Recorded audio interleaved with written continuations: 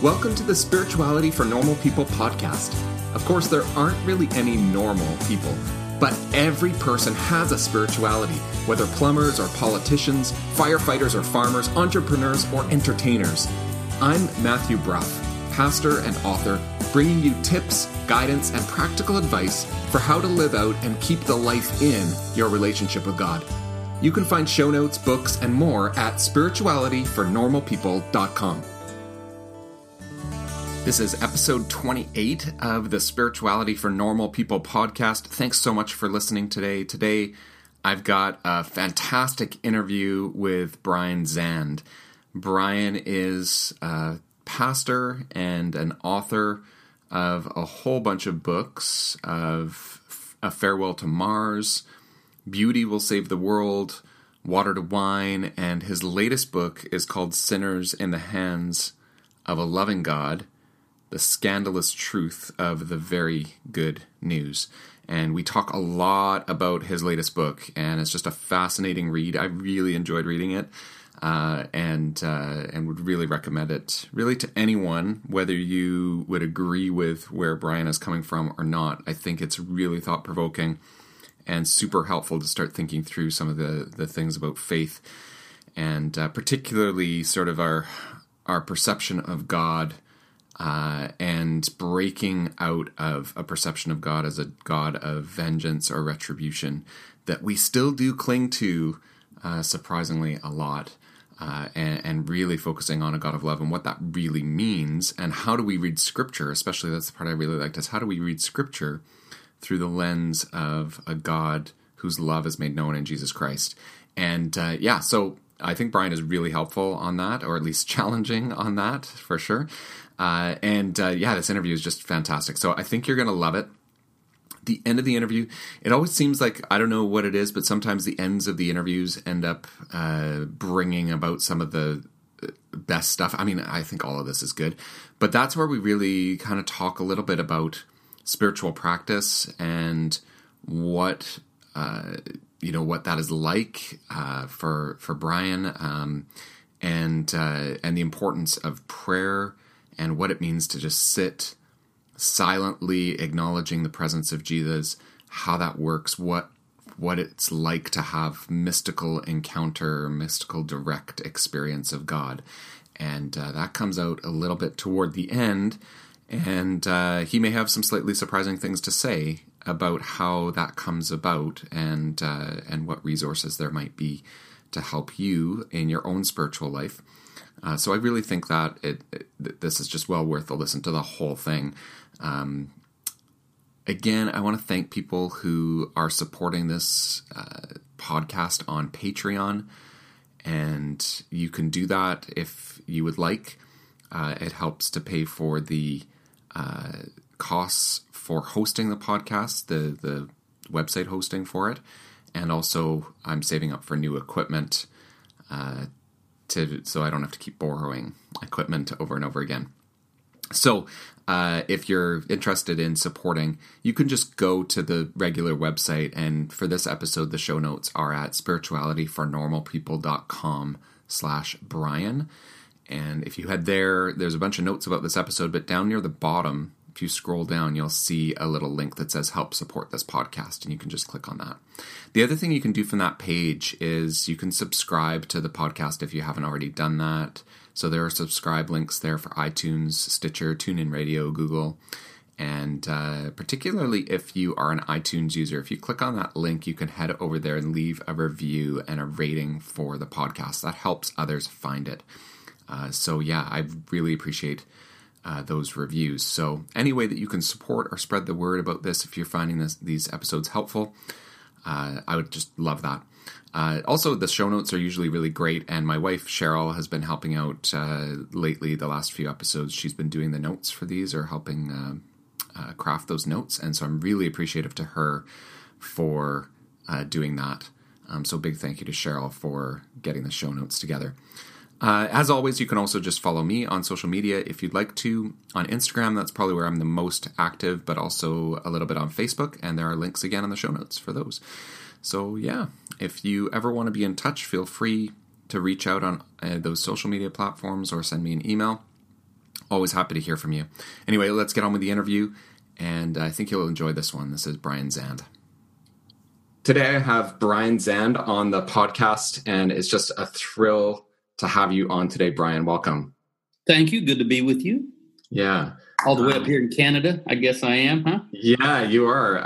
Although I think might have more American listeners now than I have Canadian listeners. There's just more of you. Whatever works. Yeah, there's a lot of us. Yeah. And that's okay. We love our brothers and sisters to the south of us, that's for sure. Pray for us. Yeah, we are, and pray for us too. Please. Yeah. Your latest book, I want to spend a bunch of time talking about your latest book that has just come out. It's called Sinners in the Hands of a Loving God. And it's a bit of the title is a bit of a play on Jonathan Edwards' famous sermon, Sinners in the Hands of an Angry God. And I have to say, when I first saw the title of the book, I thought, well, of course God is loving. And in some ways, why do we need this book? Like, we know God's loving. But then as I read it, I realized that how much we need books like this, because God is still being pictured by so many people as sort of this angry judge figure. Sure. And I think like people, for me, I kind of feel like people like the idea of a loving God, but for some reason that idea seems to get disconnected from the God of the Bible. And what I loved about this book, one of the things I loved is you just go right at the scriptures and talk about them and say, well, how does the loving God come out of this? And where did we get this angry God idea out of this as well? And, how are we misunderstanding things in this horrible way that we end up with an angry, judgmental kind of God? So I think we do need books like this to remind us of the love of God, but also to show us that actually does come from Scripture. Right. Yeah. I mean, I wrote the book for the person that has some instinct that I would probably recognize as coming from the Spirit, that God, in fact, is loving, that God is love, as John dares to say. Yet there is a way of reading the Bible in which God appears to be angry, violent, and retributive. And so I wrote the book for the person that has a high commitment to Scripture. They can't just say, well, just forget the Bible. And yet they have an instinct to embrace the idea that God is love. How do they do that and still hold on to the Scriptures? So in the book, I'm wrestling with things like, what about the wrath of God? What about Old Testament violence? What about the violence of the cross? What about hell? What about the book of Revelation? Things like that. So It's written for people that have a serious bent towards Scripture, and yet understand that Scripture can allow you to view God as angry, violent, and retributive. How do you pull away from that and still hold to the Scripture? And as I read through, it became clear, and I said before we started recording, I'm kind of new to your work, so I'm not familiar with your earlier books, which I'm going to recommend anyway, because I love this book and I'm going to go read the other ones. But it became clear, especially towards the end of this book, that this has really been a journey for you. Yes. And so, near the end, you wrote, I was quite content to believe in and preach an angry, violent, retributive God, and I did so for decades successfully. You can build a big church preaching such a God. Fear is a powerful motivator. Religious people generally like to be told that God is like that, as long as this divine disposition is primarily directed toward other people, which is so true. Can you tell me a bit about that journey? Like, what's led you to the point of writing this particular book at this particular time? Well, my story is I'm a Jesus freak that grew up, and I had a dramatic encounter with Jesus when I was in high school, and just completely unanticipated. Overnight, I went from being like the high school Led Zeppelin freak to the high school Jesus freak. This is in the 70s, during the Jesus movement. By the time I was 17, I was leading a ministry that was essentially a coffee house, music venue for Christian bands and stuff like that. By the time I was 22, it had basically turned into a church that I somehow ended up being the pastor of. But I'd already been doing the work of a pastor before that. So I tell people, look, I've been a pastor longer than I've been an adult. Right. And that's true. It's not a good idea. I don't recommend it. But That's just what happened. And the Jesus movement, which was good for me. I mean, it had its flaws and limitations, but its central focus on Jesus was a good thing. That led me into the charismatic renewal, which was good until it wasn't. but it also kind of led me into aspects of word of faith, religious right, things like that. And at some point, as I got into my 40s, I just was very discontent with that. I began to be disillusioned by it. Never disillusioned by the Jesus who had so deeply fascinated me as a teenager, but with the kind of Christianity I knew. It seemed weak, watery, thin. It seemed that Jesus deserved a better Christianity than I knew. And so that put me on a search that was quite desperate at times, but it really led me going all the way back to the Church Fathers. And I began a very intensive reading of the Church Fathers and other aspects of theology that then eventually became more contemporary. And it led to a profound midlife transition of my own theology, which just try doing that with a really big church and just start changing your theology and your preaching, and you'll find out how challenging that can become. And that's what happened. And it was difficult. We lost probably over 1,000 people from our church. And yet I have no regrets. It's what needed to happen. Today, I'm happier being a pastor than I've ever been in my life. I tell people I feel like our church today, Word of Life Church in St. Joseph, Missouri, is about half the size it was and 10 times better. I mean, I really feel that way. And so I guess to sum it up real quick, it's a result of just staying on this journey with Jesus. And when I saw things that ultimately didn't look like Jesus, I was willing to rethink some things, which is what that's what repentance is all about. Repense, repent, rethink, reponder. And so that's when I really began. I'd written some books earlier, but that's really when I began to write in earnest. And I wrote a book on forgiveness called Unconditional. I wrote a book on really understanding Christianity through an aesthetic lens called Beauty Will Save the World. I wrote a book which is basically my critique of Christian complicity in war and empire called A Farewell to Mars. Then I wrote a book that kind of tells the story of how I got there. And that's Water to Wine. And then Sinners in the Hands of Loving God is really in some ways an answer to questions that have been raised as a result of my previous writings. Like I said earlier, well, what about the wrath of God? What about Old Testament violence, the cross? That's a violent act. What about hell? What about the book of Revelation? So in one sense, you're right.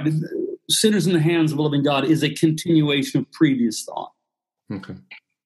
Yeah, I think I was really taken with some of the middle chapters. I think the which one was it? Who Killed Jesus? I think, or and there you really get into what does the cross really mean? Yeah, I think that's about that. And I wanted to ask what for you, what is the cross? Because that's kind of the heart of Christianity. What does that reveal to us about sin and judgment, but also about love and forgiveness? Wow, that's a huge question. Yeah. Well, you're right. The cross is the center of Christian faith. There's no doubt about that. And it affects how we read the Bible, because the Bible is first of all, it's an enormous text, right? I mean, it's over 1,000 pages long. Mm-hmm. If it was printed like most books, it'd probably be more like 1,500 pages. It's a big book. It covers a vast timeline. And I think anybody that has spent any time with the Bible realizes you can kind of make the Bible say what you want it to say. If you go to the Bible with an agenda, you can, chapter and verse your way to a divine endorsement of your own already established opinion.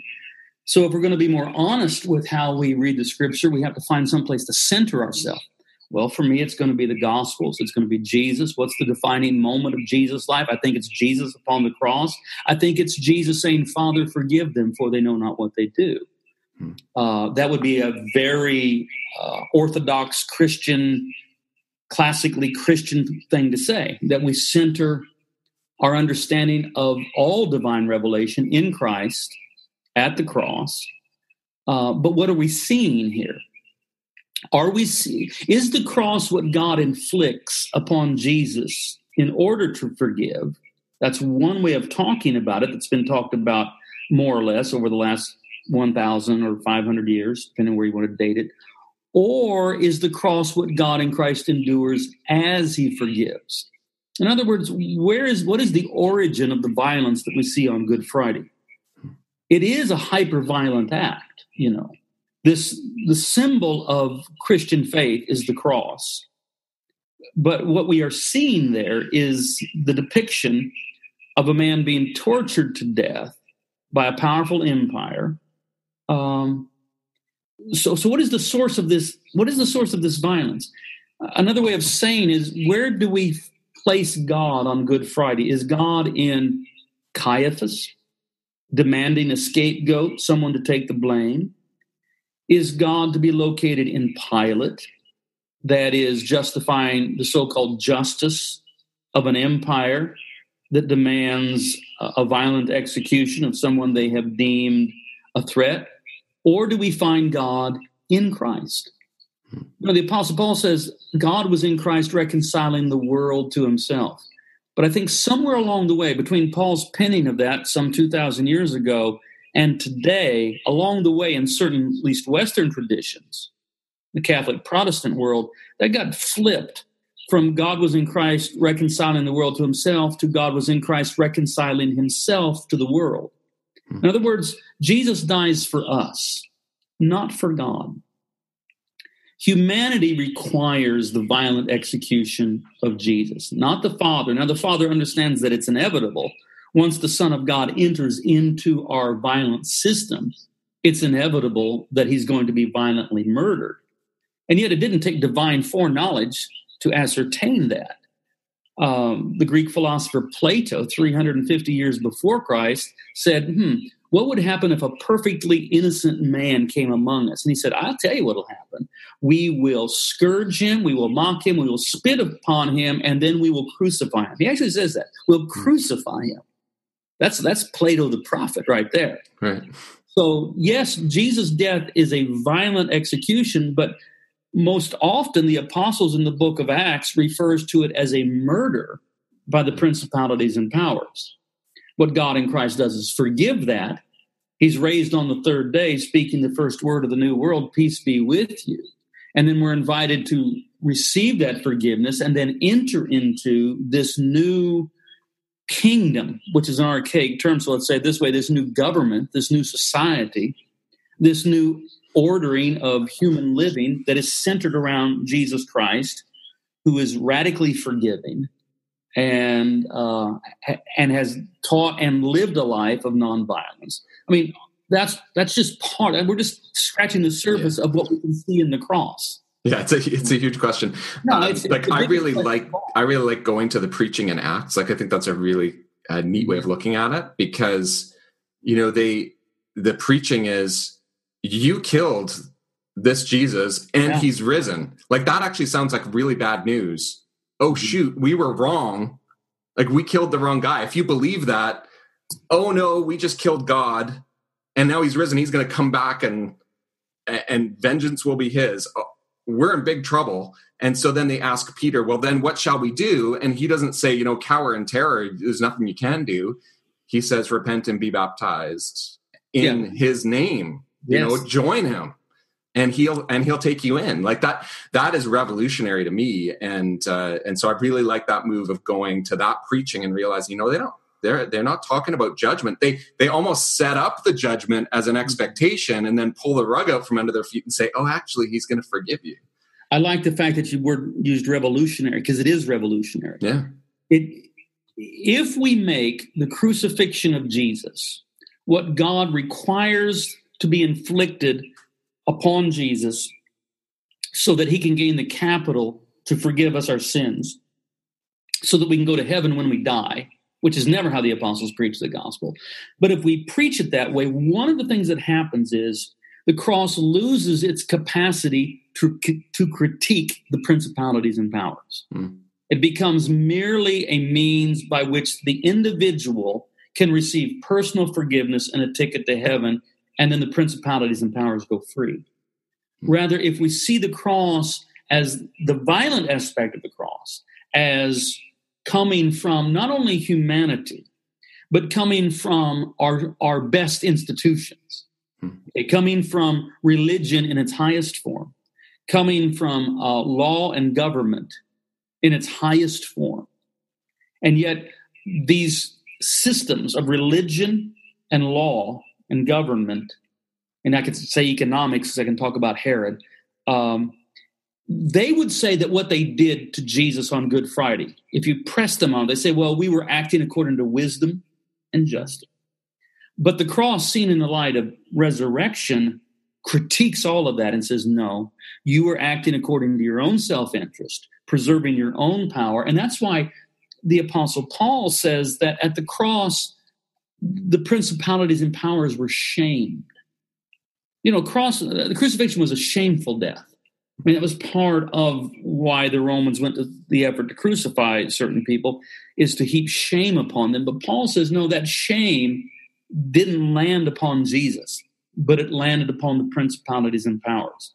And so the cross is many things. It's many things, but it also is a lens by which we can look at humanity as how civilization, as it's been arranged from the beginning, as so distorted that it is capable of the greatest sin and crime imaginable, that is the murder of God. And yet the surprise is that God doesn't respond to that with vengeance and retribution. He responds to it on the cross with forgiveness. And then on Easter Sunday and resurrection, his word is peace be with you. And then he commissions his disciples to go into the world with a gospel of forgiveness, not a gospel of vengeance. Right. So my all-time favorite theological sentence is really an adaptation that comes from Hans Urs von Balthasar, but I'll say it this way, but it's rooted in Hans Urs von Balthasar, great Catholic Swiss theologian of the 20th century. Which is also a great name for somebody. My ancestry is Swiss. Zond is a Swiss name. And I've got 5, almost 6 grandchildren now. And I keep telling my kids, how about a Hans Urs von Balthasar Zahn? Yeah. So far, I haven't got one. But anyway, Hans Urs von Balthasar, theologian with the greatest name ever, says, being disguised under the disfigurement of an ugly crucifixion and death, Christ upon the cross is paradoxically the clearest revelation of who God is. In other words, at the cross, we see a God that would rather die than kill his enemies.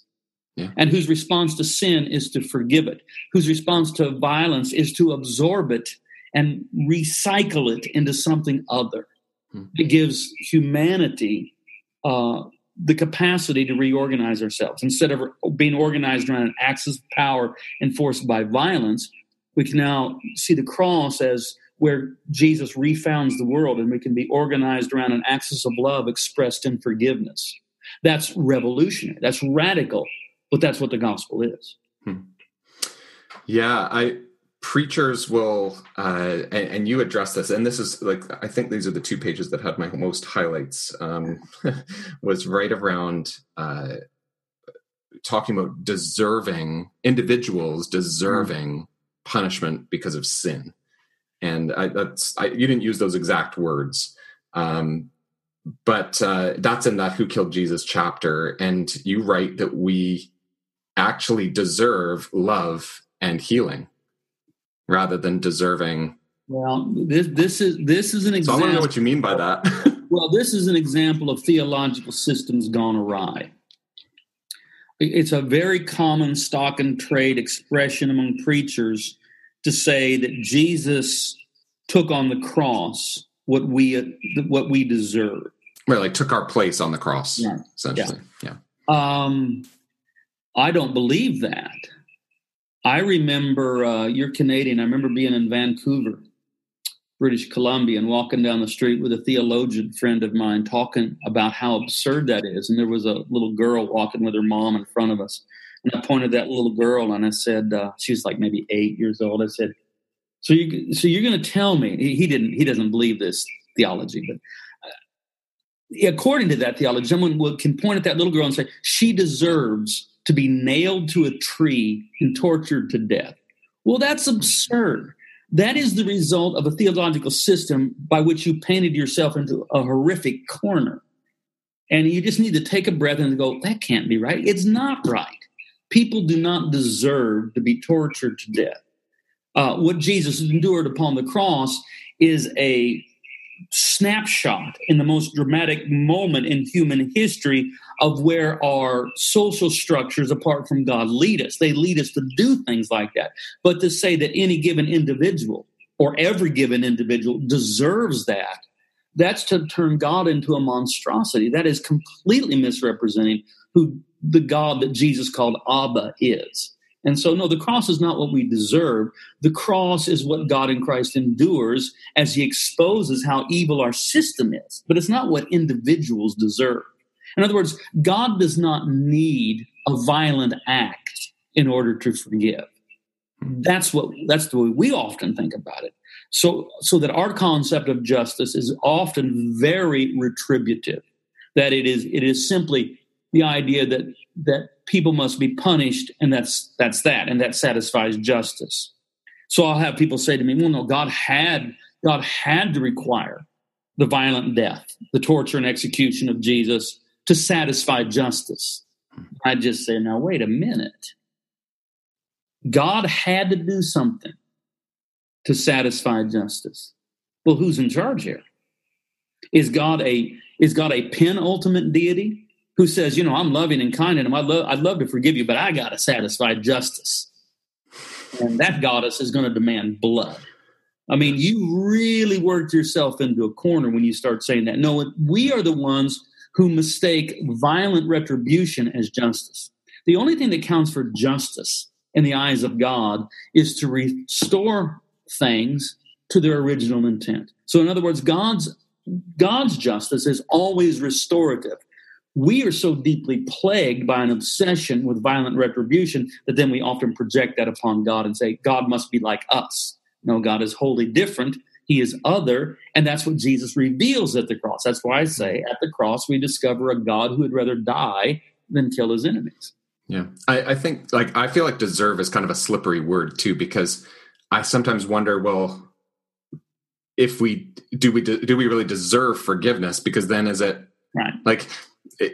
Does that kind of undo grace? Not to use, right? It's maybe not the best word, but people use it, and I think you were trying to point out, how are people really hearing this? They're hearing it as though you deserve to be slaughtered and tortured. Like that's not right.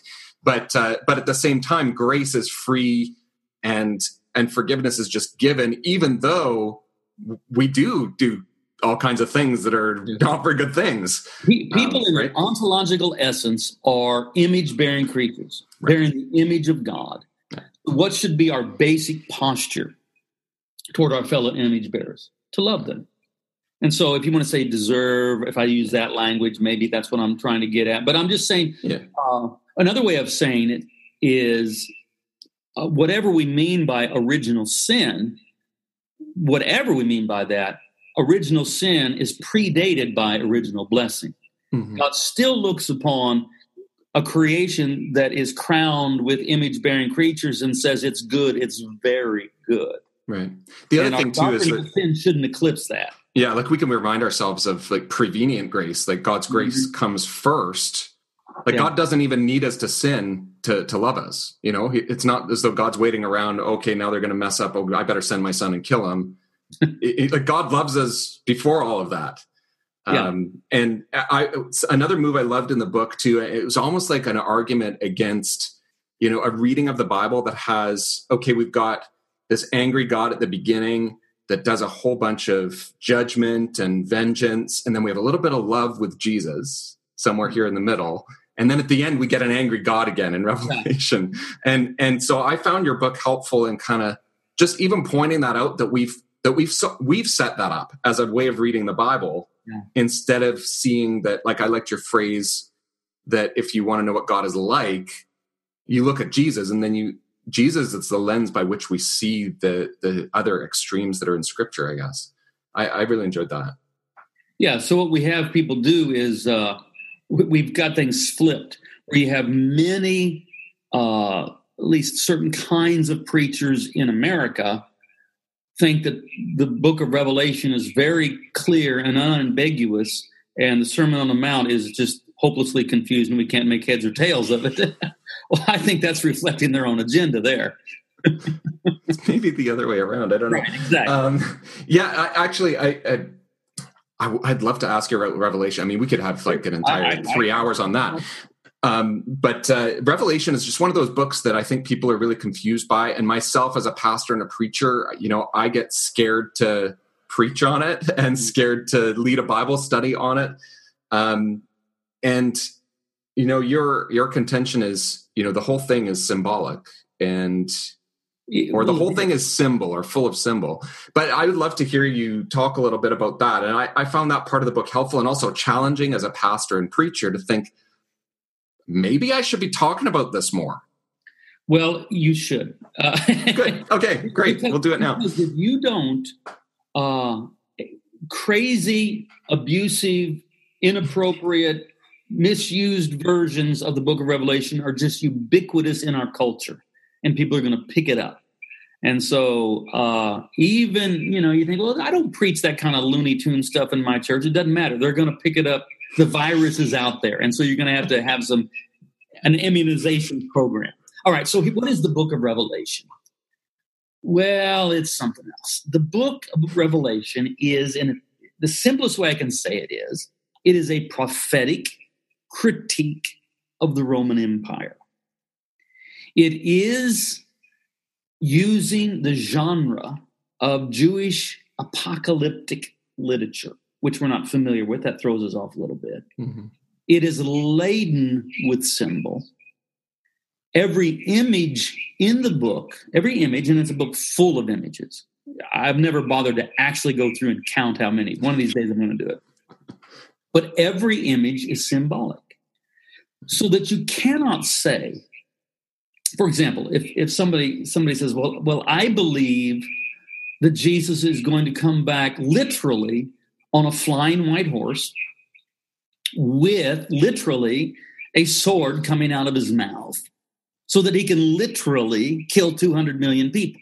I said, all right, you believe that's literal. I said, do you also literally believe that Jesus is a lamb with 7 eyes and 7 horns with its throat slit? Well, no, that's symbolic. I said, well, you don't get to pick and choose. I could list all of the images in the book of Revelation. There must be over 100.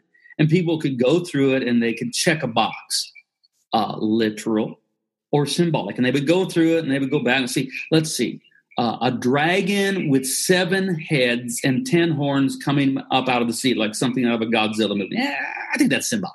All right. But then they see other things and they go, a river of blood all the way up to the horse. No, I think that's literal.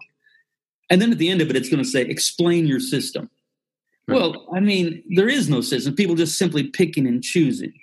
One way of talking about the book of Revelation is that it is an extremely elaborate, prophetic, political cartoon. So if even in Canada, you're going to get this, right? So if someone if you see a political cartoon and it's got a donkey and an elephant, and they're standing on their hind legs, they're wearing boxing gloves, and they're just, really beating the daylights out of each other. Well, I mean, even in Canada, you go, okay, that's a commentary on the American political situation, Democrats, Republicans, all that. Right. The Canadian in the cartoon is drinking Tim Hortons coffee and just kind of going, okay, let's just get along. Right, exactly. Yeah. But imagine someone 2,000 years from now, in the year 4017, that and the English language that's spoken today hasn't been spoken for 1,000 years. What this person knows about the United States, they read in a paragraph in a history class, their sophomore year in college. They've never heard of Democrat or Republican. They don't know any of that stuff. And you show them this picture and you say, what does this mean? Well, they can read into it any meaning they want. The odds of them actually getting it right are extraordinarily slim. What John the Revelator is doing is he is piling symbol upon symbol to show how the kingdom of Christ is destined to triumph over the Roman Empire and thus all empires. There is a sense in which the book of Revelation is as apropos for Americans as any book in the Bible right now. It is a book that was, in its original context, was written as a warning to Christians living in the Roman Empire. They were not particularly being persecuted at this time. I think part of what John is doing is he is retelling the climactic events of the 60s and the 70s. I don't mean the 1960s and 70s. I mean the 60s. The actual 60s and 70s, yeah. And he is giving a prophetic interpretation of what happened. And he's reminding them, even though things may have kind of calmed down now and you're feeling at home in the empire, remember, at its heart, this thing is a beast. And you cannot pledge ultimate allegiance to Rome because it's a beast. You've pledged your allegiance to a completely different kind of kingdom that is not beastly, but it's lamb-like. And if we can learn to read the book of Revelation not as a foretelling of geopolitical events 2,000 years in advance, but a prophetic critique of what was going on in their own time, then we learn that the book of Revelation is not written to us, but it is for us. It's not written about us, but we can very easily take the lessons from it and apply it to our own situation, because in that sense, it's extraordinarily timely. Right. I knew a pastor who used to say he refused to believe that the book of Revelation meant nothing to the people it was written to. Which of course would be the case the way the dispensationalists interpret it. Yeah. So, and the same thing, people reading the book of Revelation 1,000 years ago, we're also probably freaking out about the end of the world, and then I've read, right, and then it didn't happen. And I've literally read the sermons that were preached around that time. Right. And then later on, I read some of the sermons of Bernard of Clairvaux, who was he was a voice that helped rally for the Crusades, and he had it all figured out. And I can't remember, 666 had something to do with it involved Muhammad and Muhammad's birth date. And, it's just as crazy as the things that happen today. Mm-hmm. And there was something really helpful about reading exposition on the book of Revelation from 1,000 or 800 years ago, and you see how ridiculous their interpretations. Well, you can do the same thing right now by just reading 50-year-old right. interpretations of the book of Revelation. Yeah. All right, maybe we need to stop viewing it as a foretelling. Rather, it was a current critique of the Roman Empire, calling Christians to embody that other kingdom that gets depicted in all kinds of ways, including the New Jerusalem, etc. Right. Now, in terms of the end, does it have anything to say about sort of where things are going or where things are heading? It doesn't have a prediction of when. What it does is it casts a vision of the ultimate triumph of the kingdom of Christ. How long that plays out, I have no idea. I don't think that even when we have Jesus depicted in Revelation 19 as returning, that John the Revelator primarily has in mind what we would call second coming or parousia. I think what he's really depicting primarily is the ongoing triumph of the kingdom of Christ. So in that picture, Christ is shown as coming from the heavens, riding a white horse, and he says he's King of Kings and Lord of Lords. He even says he writes on him, he's the Word of God, because he has this written on his thigh. And then with a sword in his, and he's already covered in blood, his own blood, before the battle begins. And there's this sword that comes out of his mouth, and he slays 200 million people, which was roughly what they understood to be the population of the world at that time. I think John is using very creative language to say, I believe that Christ through his word is going to triumph over all the nations and over the whole world. Right. And so I say, okay, yeah, I'm one of those that have been slain by the sword that proceeds from Jesus' mouth and then raised to newness of life to participate with him in the ongoing process of establishing the New Jerusalem as the alternative to the empires of the beasts. See, that's kind of awesome because we have fire. Yeah. Because we have no issue with death and resurrection imagery that Paul uses in Romans, Corinthians, where he'll talk about our new life, where we participate in the death and the resurrection of Christ. Yeah. We die to our old life, are raised to a new. But I hadn't really heard that in the context of maybe that's what is also going on in this with this apocalyptic imagery in Revelation. I think that's really interesting to think about that. Yeah. So I definitely have to now go do a Bible study on it with my people and see what other people think. The best book I think out there on the book of Revelation is Reading Revelation Responsibly by Michael J. Gorman. Yeah. That's a great book. And I think that was referenced in your book too. Yeah, it is. I think, right? Yeah. So, I'll have to go check that out for sure. I'm going to shift gears a bit because otherwise we'll end up kind of running out of time. And toward the end of your book as well, and you mentioned some of these theologians like Balthasar, Henry Nouwen, Hauerwas, and you said it wasn't any of them that led me away from an angry God theology.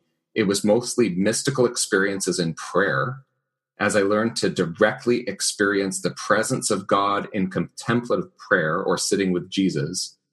As I describe it, I have come to know God as love and light. So I'd love to hear more about what led you toward contemplative prayer or learning contemplative prayer, and then what impact has that had on your life? Yeah, much of the book is in an argumentative format. Mm-hmm. I don't mean in tone or demeanor. I don't think it's that, but that is the approach I'm taking as one that is making a case in an argument. Toward the end, though, where I began to speak about mystical experiences, I'm no longer arguing. Right. When it comes to mystical experiences, I can testify, and you can believe or not, but I can't argue because I can't prove it. You can't disprove it. I'm just going to testify. Well, this has been part of my ongoing journey, and I really began to discuss. I just called it sitting with Jesus, and I sort of just intuitively began to wander into this practice where I had a set of. I have a morning liturgy that I follow. Okay. That is a track of formative prayer. But then I began to, in the middle of that time, after praying a liturgy, after offering petition and intercession, I just learned to sit silently, acknowledging the presence of Jesus, not looking for anything to happen, no longer using words. I've used all of my words. To acknowledge that Christ is present. And I would sit in his presence, not looking for anything to happen, not trying to make anything happen, just being with Jesus. But then over time, sometimes, occasionally, rarely, but occasionally, things would happen. Hmm. And I would step into what I would call is genuinely a mystical experience. And by mystical, I don't mean goofy or strange or something off of Black Mirror or Twilight Zone. Right. Rather, I mean mystical in the sense of a direct experience of God. This I cannot prove. I can simply report. And what my experience, though, has in common with others who've reported similar things really over the history of the church is that the overwhelming sense that when I would experience these things, what was dominant was the love of God. That I was in the presence of one who, as John dared to say, is love. Yeah. Which we understand the attributes of God. And yet, when we talk about love, I don't know that we're talking about an attribute as much as we're talking about an essence. And I believe, I'm quite orthodox in my doctrine. In fact, ultimately, I think I'm a conservative because of the attention I pay to the patristics and things like this. But I'm very orthodox in my, doctrine of the Trinity and all of that. So I believe in a God that gives personal expression through the enfleshment of his logos. I believe in Jesus and all of that. And yet I understand why John would be moved to say, God is love. And those that love know God. I think that's a daring move for John to make, and yet he dares to make it. And I actually tell this story, and I don't know that it does anything in the book. I don't know if it moves anybody. But there was a moment and usually when I'm sitting with Jesus, I don't usually say anything. There's no words, but I did say this. I was sitting with Jesus, and I began to have this sense of the awareness of the presence of God, and that God is love. And I said out loud, I said, God, I don't believe you torture people forever. I just started to laugh, and I felt as if I was not alone in my laughter. But there was something so absurd and ludicrous in that moment that it just had to be regarded as preposterous enough that it would elicit laughter. Now, I'm not a universalist. If you read the book, chapter 6 talks about hell, and I believe there's post-mortem judgment. But that you would turn hell, an idea of Christ shall come again to judge the living and the dead, into God personally operating an eternal torture chamber, that is the worst possible way of talking about what the Bible might mean by Sheol, Hades, Gehenna, etc. Yeah. And I liked you had a short reference to The Great Divorce in there from C.S. Lewis, which I think is another. That's it's actually probably my favorite C.S. Lewis book, and I'm a huge fan of his. I love his books. But I think that's really shaped sort of even just giving permission to kind of say, well, there are different ways of thinking about this stuff.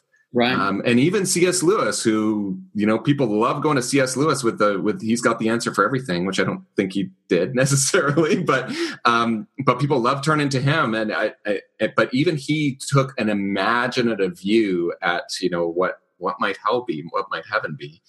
And what is there after this life? It was interesting. Yeah. He was never a systematic theologian. No, that's true. And the problem with being a systematic theologian is you're prone to paint yourself into corners and end up defending something that instinctually you really don't want to defend, but your system demands it of you.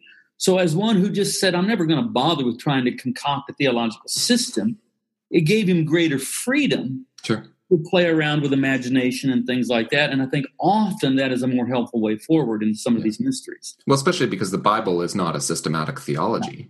So, and that's the book that God decided to give us, right? So, if God wanted us to, I'm all for systematic theology. I think they're helpful, but of memoir and narrative and history and poem and song that somehow all gets compiled into one thing that is capable of culminating in a great single message that has to do with Jesus, but it's not a systematic theology. Right. And even just the simple fact that we have 4 Gospels and not one should tell us something about. And that the church had the wisdom to resist the temptation to turn them into one. And there was pressure to do that. There were people that wanted to come up with a harmonized single gospel, and they said, nope, we got 4.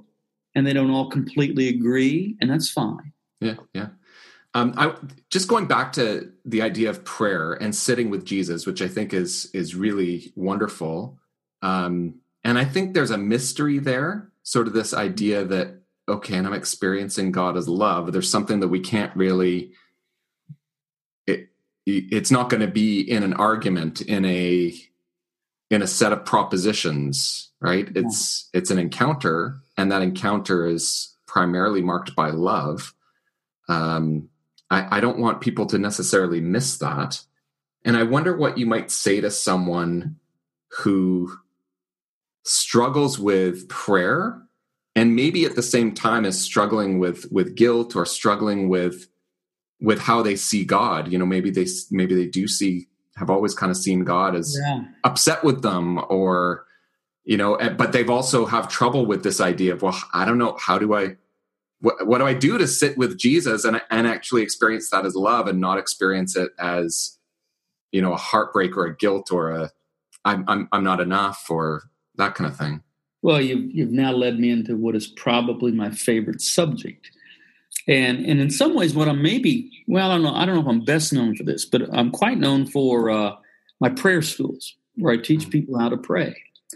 The problem is it takes me about 4 to 5 hours to do it. I can't do it in a few moments. About 6 minutes maybe. But that's the point of first of all, having some liturgical structure to your praying. The primary purpose of prayer is not to get God to do what we think God ought to do. Prayer is not a means of harnessing omnipotence.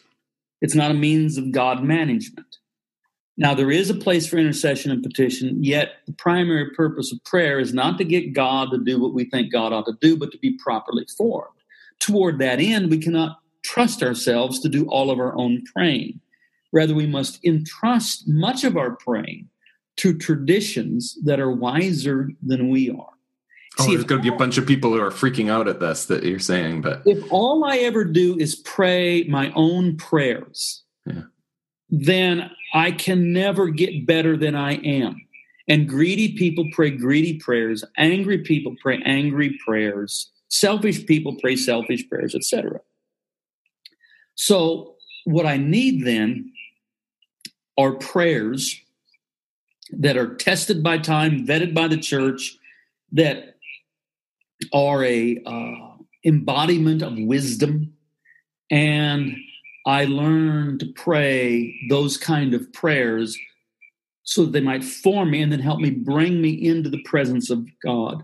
Now, prayer from the heart always remains at the heart of prayer. I'm not taking that away from people, but I'm saying before you arrive at this Holy of Holies, you may need to go, you do need to go through some practices of formation day by day. So, and if people say, well, I don't like liturgy, liturgy's dead. I say that's a category mistake. Liturgy is neither dead nor alive. Liturgy is either true or false. Either we are praying and saying something that is true about God or false. What's alive or dead is the person praying. Now, if you can get a live person praying a true liturgy, that's where the potential for positive transformation takes place. And if somebody says, well, I just don't like liturgy, I say, well, you know what? You already have one. Let me hear you pray a couple of times. Let me hear how you pray. I'll write your liturgy down. I'll say, okay, here's your liturgy. Here's what you pray. It's not a very good liturgy. I would like to give you a better one. And so I think most evangelicals have been given an intolerable burden, and that is they have been told to pray, but they don't know how to pray. They don't know what to pray, and they're left to their own devices, and hence they don't pray very well. And then they kind of know it, so prayer becomes a cesspool of guilt that they kind of don't want to think about. And it's just, but they know they should pray, and it's this vicious cycle they can't get out of. A well-crafted liturgy of prayer can save people from that whole mess. And that's what I'm interested in and doing in prayer school, is to help people with that. So where can people go to learn more, or where can people go for a well-crafted liturgy, or to learn more about what you think people ought to learn about prayer? Well, it depends on what tradition you're in. But if you're interested in learning from me, I do these prayer schools, and I'm doing one in Sanford. I just got done doing one in Indianapolis. I'm doing one. I'll be in Toronto. I don't think that's open to the public, but I'm doing one for all of the BIC pastors, which, brethren, well, it's no longer brethren. They changed it, It's be in Christ, because they're going to let the sisters in now, I guess, too. But so if you know anything about the historic Brethren in Christ denomination, they are very low church, very not liturgical, and yet they recognize this is a deficiency. Right. So anyway, I don't know what to tell you other than, it sounds like I'm just, promoting what I do, but that's not the point at all. My book, Water to Wine, talks about this. Sure. But if you don't learn it from me, you need to learn it somewhere. But it's not really something that you probably can do completely on your own. That's kind of the point. For example, at the end of Acts chapter 2, with the birth of the church, we're told they dedicated themselves to four things: to the apostles' doctrine, to the breaking of bread, to fellowship, and to, King James translated it prayer. And then New King James follows suit. That's not what it says in the text, and no new translation translates it that way. It says the prayers. Definite article the, plural noun prayers. But notice the difference between these two statements. Devote yourself to prayer. Well, that's like an abstract admonition that is vague, and you think, okay, I'll give it a go. If I say, devote yourself to the prayers, Wow. What prayers? Oh, well, I'm glad you asked. Here are a collection of prayers you should devote yourself to. So I teach people, when you can't pray, at least say your prayers. Because saying your prayers, that is, trusting a well-crafted liturgy, can carry you through those doldrums when you have lost capacity to pray on your own, which is the experience of every serious seeker of God. Every person goes through that time where there doesn't seem to be any real life or vibrancy in their prayer life. That's when a well-crafted liturgy can carry you through that period of time and bring you safe to the other side. And I just want to make clear for people that when you're talking about liturgy, some people just hear like, oh, that's the Catholic Church or the Anglican Church, and that's a mass. Like that's what they think of. Yeah, I'm not a Catholic. I'm not an Anglican. Right. I'm a. So this can be like in your home, right? This is in your home, or well, first of all, liturgy is a prayer is a Bible word. It's a New Testament word. Liturgy is an anglicized Greek word, liturgeo, that we find in the New Testament. So it's a, if that gives license to some people, it's a Bible word. Yeah, you're preaching from the Bible now. So yeah. Yeah. I think that's really good. I'm really happy to hear you kind of go to these ordered forms that I kind of drift in and out of. And I know myself, I need reminders. Presbyterians, I'm a Presbyterian, and we kind of have voluntary use. So of worship books that we may have. Yeah. So I need reminders sometimes that, it's a blessing to be in a free worship tradition, mm-hmm. but I have my own biases that I'll just fall into that become my liturgy. And I need the reminder to kind of go into the depths of what other people write as well, mm-hmm. and seek that depth there, and also learn from it and be formed by it. It's part of our community too, right? Of using the structures of prayer books has been that it is not suppressed my own freedom in prayer, but has enhanced it. Yeah, it's like, if you want to have your improvisational, extemporaneous third verse guitar solo and be good at it, it might be worth your while to learn some scales. And so it's the scales don't take away freedom of expression. They, in fact, enhance it. Yeah. I remember the first time I had gone back to our old Book of Common Order for the Presbyterian Church in Canada and mm-hmm. looked at some prayers that was written in the 1950s or 60s. And I was looking for some prayers of confession. And some of the ones that we currently have are I just found them a little weak. And I went back to those and I thought, wow, there's some really great depth here. Like someone really wrote this prayer. Like they were praying this prayer. They felt this prayer. So, and I adapted it a little bit, just some language issues that, things that we said in the 1950s and don't say anymore. Right. And updated that a bit, used it in worship a couple of times. And I had 2 or 3 people come to me and say, where's that? I need a copy of that prayer. Yeah. I thought, this is great. I've had the same experience. I know exactly what you're talking about. Yeah. And so what I'm doing is, they're right here, and I'm printing them up for you and show you how to use this. And that's what I'm doing. I think it's the best thing I do as a pastor. Oh, that's awesome. I don't mean it's the most sensational. I don't mean at a pastoral level, the best thing I do is teach people how to pray. Wow. Okay. This is maybe a greater challenge to me than even some of the things that you wrote about, or the Revelation Bible Study potential, but maybe getting back into some of the teaching around prayer, is an important thing too. And hopefully people who are listening can take that away too. Anything else any parting words that you want to let anyone know about? Really, if I'm going to sum up the book, Sinners in the Hands of a Loving God, I would say this is the good news, that God is like Jesus. God has always been like Jesus. There's never been a time when God wasn't like Jesus. We haven't always known this, but now we knew. Now we do. And that's the best news, isn't it? Yeah. Yeah. Amen. Where can people find you online or find your books? You just Google Brian Zahnd.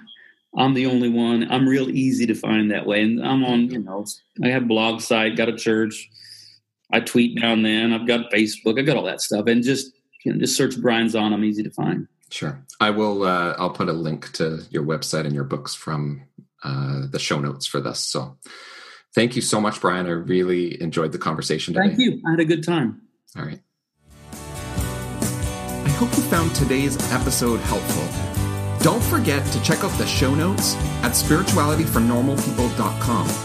There you can sign up to get the free short guide called 6 Tips to Get Consistent in Connecting with God. And when you do that, you'll also get the latest updates and news from the blog, plus book announcements and anything else I may be working on. So head over to spiritualityfornormalpeople.com and sign up. Thanks for listening today, and take care.